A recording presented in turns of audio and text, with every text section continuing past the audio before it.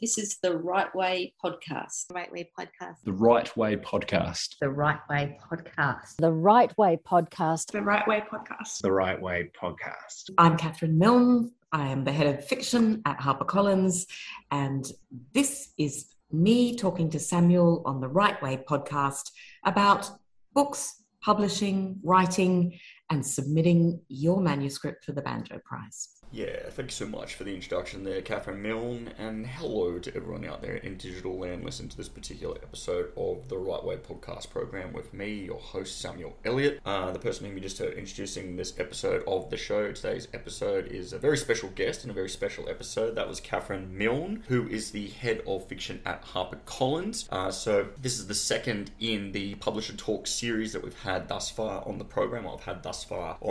The first being with Meredith Kurnow from Penguin Random House. But yes, today I spoke to Catherine Milne, who has had a very storied, very successful career within the publishing industry, is instrumental or has been instrumental in the publishing of a lot of very important, very loved Australian titles over the course of a couple of decades. But yeah, Catherine has worked in publishing for many years. She was a former publisher at both Penguin Books, as it was known then, which is now Penguin Random House, as well as Allen & Unwin. And since 2012 with Harper Collins, she has been the head of fiction, is now the head of fiction at Harper Collins. So it was an absolute pleasure to talk to Catherine Milne about talking about the industry. It's still a rarity to get to hear from such a literary luminary about the inner workings of the industry. So I do encourage you to get your pads and pens out there, start jotting down notes, because it was a really invaluable chat there. So huge thanks to Catherine. But yeah, we covered the industry, the ins and outs, what it's looking like post-pandemic, how that's kind of changed it. Is there more or less titles being published? Is it more selective?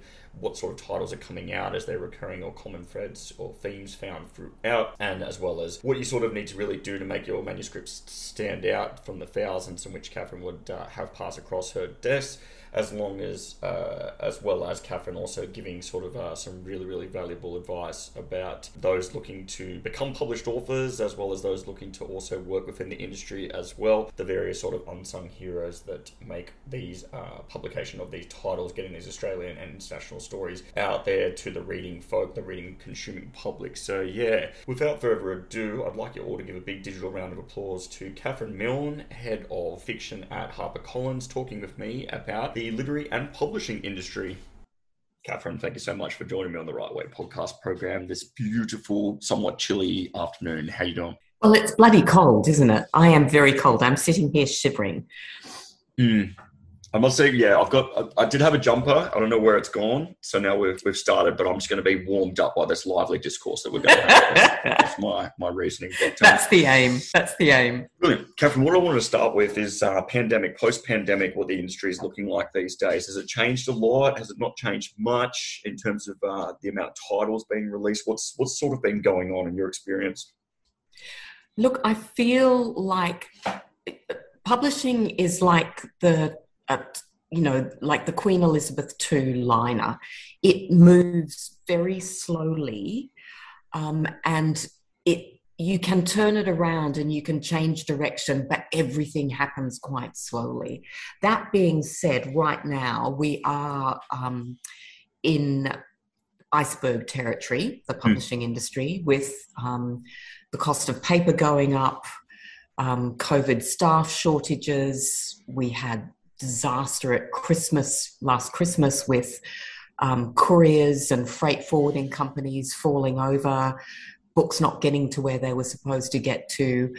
So in a sense, there are dangers and whirlpools. I'm just going with the nautical metaphor, you can tell, and all sorts of kind of tricky things to navigate around us, not least of which, of course, is post-pandemic and the way that everyone has changed their work, moving from being 5 days in the office, no question about it, the whole company together, week in, week out, to now being much more flexible. There's much more flexibility for staff, like with most other industries.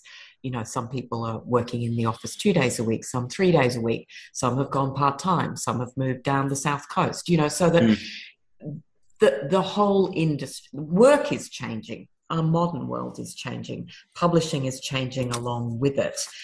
I have, it's, yeah, I don't know what is going to happen. In a sense, publishing will keep on rolling. We keep rolling. We keep publishing books. We keep putting them out there. We keep responding to trends. We are a very analog industry in some ways in a digital world. But we just keep going, because people love to read. So that is our engine that keeps us going in this big old, QE2 liner. I used to work for Pinot Cruises, so I was feeling like a little bit of nostalgia of the Cunard line mentioning there. Catherine, so that to me sounds like, there has been kind of fraught with problems as everyone's sort of experiencing in this sort of new world. But does that mean that necessitates less titles that are kind of coming out as well? It requires somewhat of a tighter sort of lineup for titles that are being released as well? It's interesting. I think every publishing house has their own... makes their own decisions about how many books they take on. I think particularly in this era of blockbusters, my sense is that we shouldn't be throwing spaghetti at the wall. We shouldn't be just giving things a whirl to see what happens. Publishing is always about considered risk. And in a sense, the rewards are potentially greater, but the chance of a book breaking through and selling 50,000 copies, 100,000 copies is now much, much smaller. So what was your question? Should we be doing fewer books? That's my feeling, that we should be doing fewer books. I don't know about you, but sometimes I go into Kinnakunya or Abbey's, both in Sydney, and I look at the number of books on offer, on display, and my heart sinks because I think, how is a reader going to find the books that I've published, books by my authors? It already seems like there are so many books out there. How on earth do books possibly cut through? I don't know. It's tricky, isn't it? The problem is that publishing in some ways still runs on the idea of the fairy tale success, doesn't it? Like that overnight success, a book that you put out into the world thinking you might only sell 5,000 copies and something about it takes off and it sells 50,000 copies. That still happens. And that is still the dream. And that is, that dream is still kept alive. So publishers feel it. Authors feel it, readers feel it as well. We all want to be part of that fairy tale when it happens. And so that makes us take on books where you think, this might sell 3,000 to 5,000 copies, or it just might do really, really well. So that's what we think. That's what we think. That's why we always tend to do probably too many books when we should do less, because one, we can't help ourselves. And two, we just think maybe it could take off. Isn't that the dilemma as well? Because then you've got the dilemma of determining if you take on new, previously untested sort of authors, debut novelists, against a sort of known to be, if not prolific, then pretty regular in terms of the amount of titles they release, within years span. And there's that, I guess, that one you sort of face is, do I take on new untested authors whereby you could get that 5,000 or that 50,000? It's always a balance, isn't it? You've always got authors on your list who are going to be coming back every year, every 2 years, every 3 years, but you've got to keep your list alive. You've got to keep, and that's what we do. We're always looking for new talent, new voices, things that thrill us and excite us, things that we haven't seen before. So, you want to, that's your job as a publisher, to bring those voices up and have them be heard. But at the same time, you speaking as a publisher personally, you've got to be aware of how much you can handle, how much you can read, how much energy you have, how many books you have on your list for this month, for that month, for the year, how many books can your, publishing house deal with. So it's always those hard decisions that, it comes down to, should I take this book on? Do I love it as much as I need to love it in order to give it a really good chance in the market? What makes you love a book? What makes a title stand out? Because, there'd be so many that come across your desk from so many different methods and means. What sort of... I've heard, Catherine, that you were instrumental in sort of Trent Dalton's Boy Swallows universe. So I heard that you hassled him for a book, and then and then Boy Swallows universe is kind of what you both gave to the world. So, what was that, within the context of either with Trent Dalton's debut novel or anything? What makes you fall in love with them and stand out like that? Oh, look, well, that's the thing, isn't it? It's like, that's really hard to describe. If I asked you, what made you fall in love with your last partner, it's just like, it's really hard to say, to put it in words. It's just a feeling you get. You've got a gut instinct about things. There was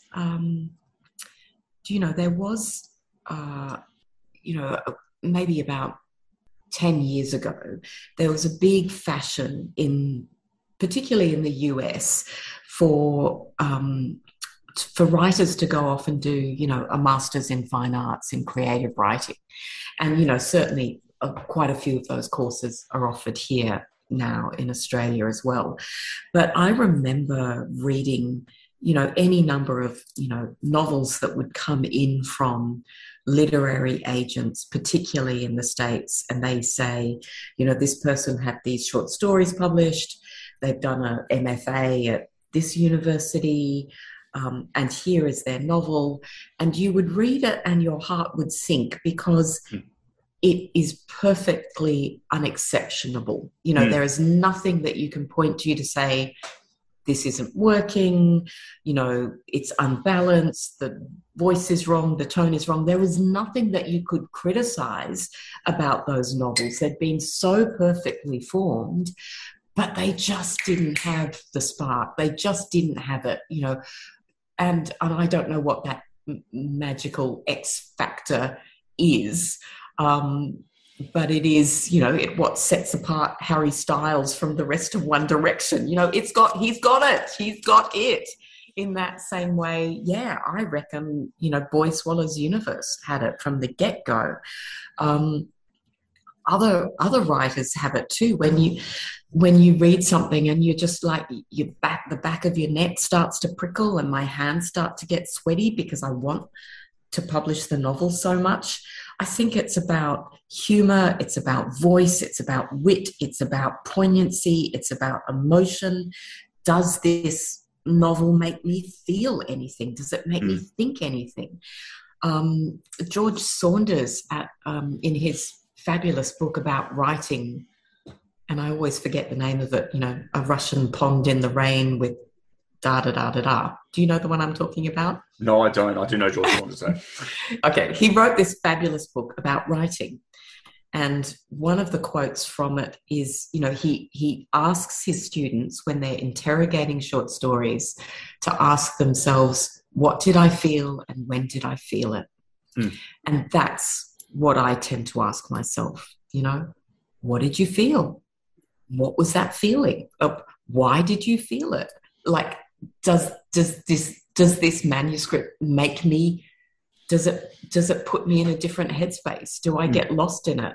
Can I put it down? All of those things. So, sorry, that's a very unscientific way of saying I don't know, but you just take a bet, right? It's just a punt. We're taking a punt, basically. Every publisher is. I think that was a pretty good answer to a pretty tough question. It's obviously it's ineffable. Like, how can you possibly, the way you described it, a couple of different things that stood out for me that I really liked is trying to describe how you fell in love with your last partner or what made you fall in love with them, and the One Direction stuff. Maybe we can talk off the recording about what's been going on with Liam Payne and the rest of the One Direction bandmates. But for the time being, Catherine, you've been at Harper Collins for 10 years now, I think. 10 Yes, years? I just got a little framed certificate. Oh, did you? Oh, good stuff. Yeah, truly, 10 years. So I want to know what has made Harper Collins as a publishing house you stay there for that time? Like, what is it you've loved or you've loved contributing to? What is it about that publishing house in particular that's made you want to stay there? Interesting. Well, I stayed at Allen and Unwin almost, was it 9 or almost 9 years? So that's just the way I roll, I think. But one, it's the people. The people are fantastic. We have a really strong team of funny, bright, intelligent, committed people, and I just love working with them. It's also a great company to work with because when there is something that feels like it is going to take off, we have the marketing muscle and the budget to put behind those books. So, we're one of the, big 6, big 5, publishing companies in Australia and around the world. So, yes, obviously we've got the money to put behind a book and make it really big. But what else? But it also is that what happens is that, you get approached sometimes to work for other publishers, or you get, that little...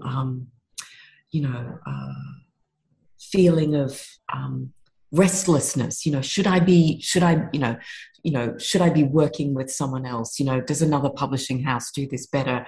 But then what I always come back to is I have spent years building up a list of authors that I love working with, that I can't wait to see what they write next. And leaving that list, leaving those authors would be incredibly difficult. So it's all of those things. It is the team that I work with. It is the fun that I have at work. It is the authors that are, built up to and worked with and trust and respect, to the point where, I see someone's name in my inbox and it makes my day, because I think, oh my God, XYZ is either about to deliver, wants to have a chat to me about writing. These are amazing creatives, and I get to talk to them, like on a daily or a weekly or a monthly basis. And that's, why would I leave that? It's wonderful. Wonderful answer. And I mean, it's so important because I think one can't progress or success or flourish without the other. Yeah, like a publisher needs a great title, a great author needs a publisher in order to bring their stories to the world. When I think about that in practice, it just blows my mind. I'm sure there's a nicer way to put it. I'm just not good with words, but in terms of symbiotic sort of relationship, because that's absolutely. But it is one of the most collaborative industries you could ever think of, which is that, you work with, I work with the author to get them, formulate their thoughts, get their manuscript to the point where both the author and I think that it's really in really good shape. We then pass it over to the copy editor, and then the copy editor digs in deep and goes all granular.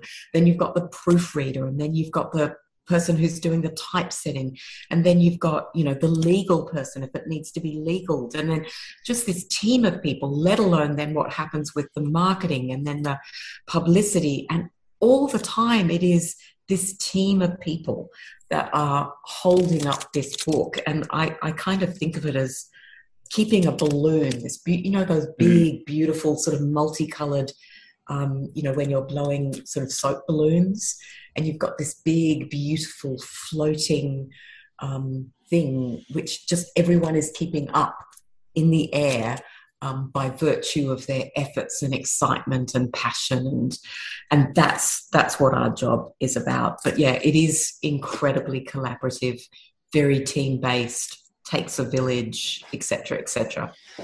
It's definitely an industry, and you mentioned passion there as well. It's definitely an industry that I think is united by passion, because it's not always the pay or the fame and fortune, but by the passion of the reading and the writing. We're all readers. We're all readers, just like you. So that's the thing that unites us all, isn't it? It isn't. It is indeed. And I find it one of the industries whereby, I don't know if it's just Australia, the scape of Australia, Catherine, or what, but I just find the industry to be, particularly with publishing houses, there's no sort of corporate espionage or rivalries that go on, sort of bitter rivalries. At least that I've found, it seems to be that everyone kind of supports one another and knows one another.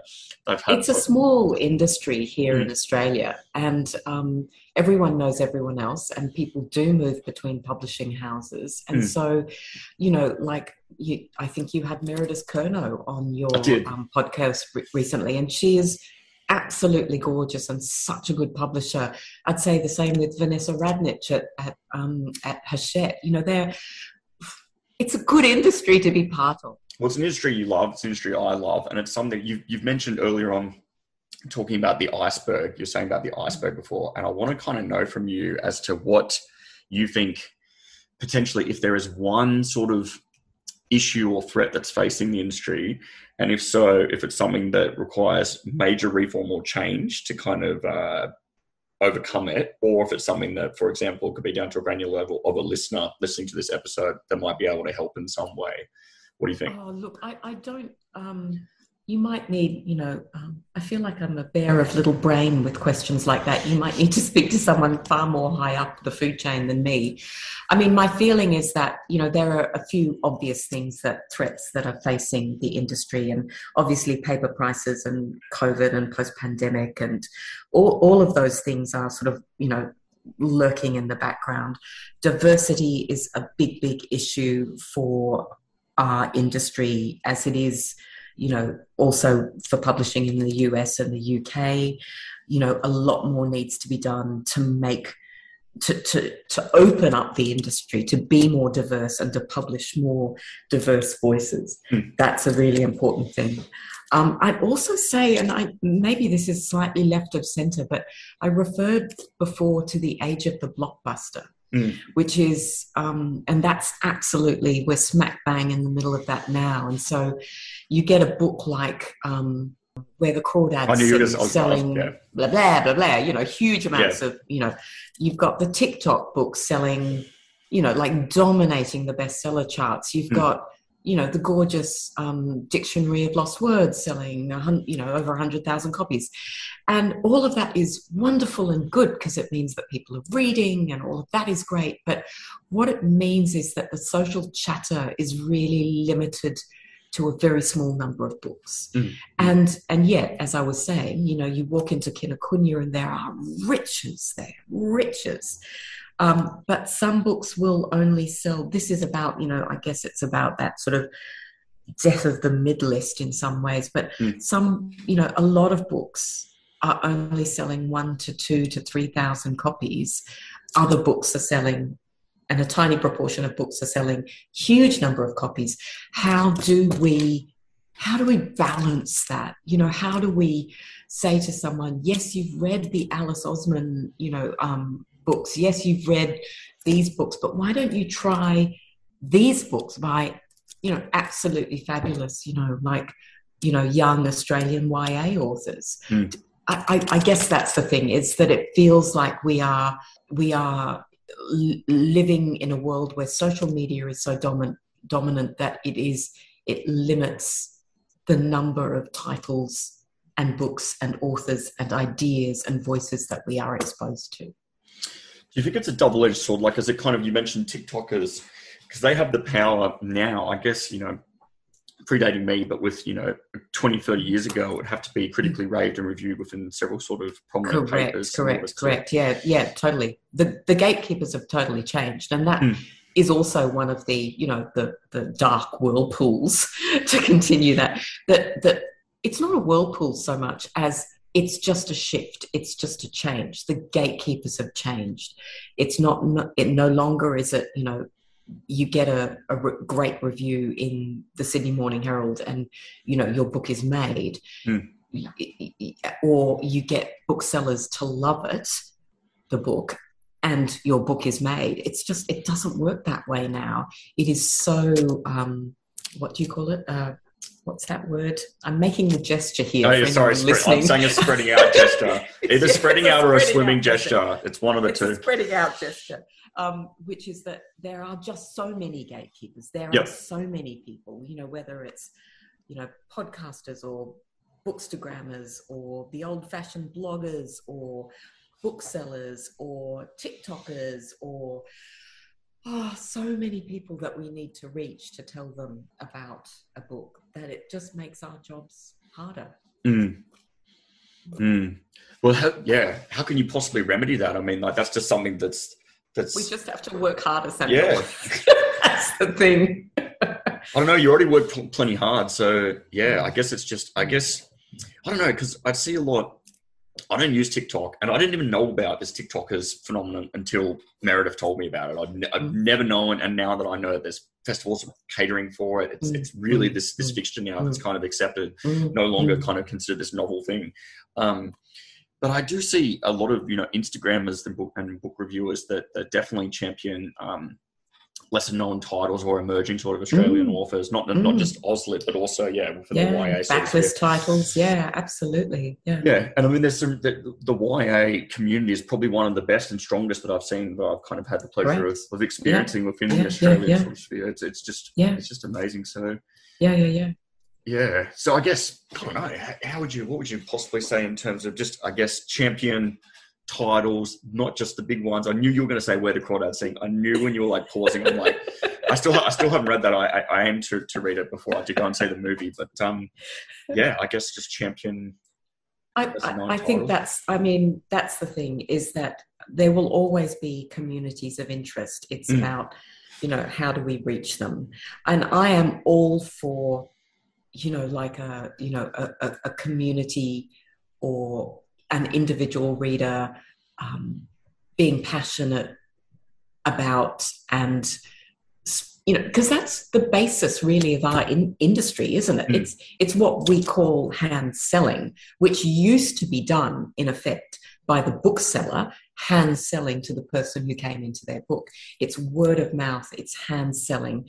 And what we're seeing now is that word of mouth has been supercharged by social media to the point where, a TikToker can post a video with, her crying about the end of, about Cersei or, one of those books and then the Colleen Hoovers. And then we see the impact on the bestseller charts in following weeks. So look, I'm all for it.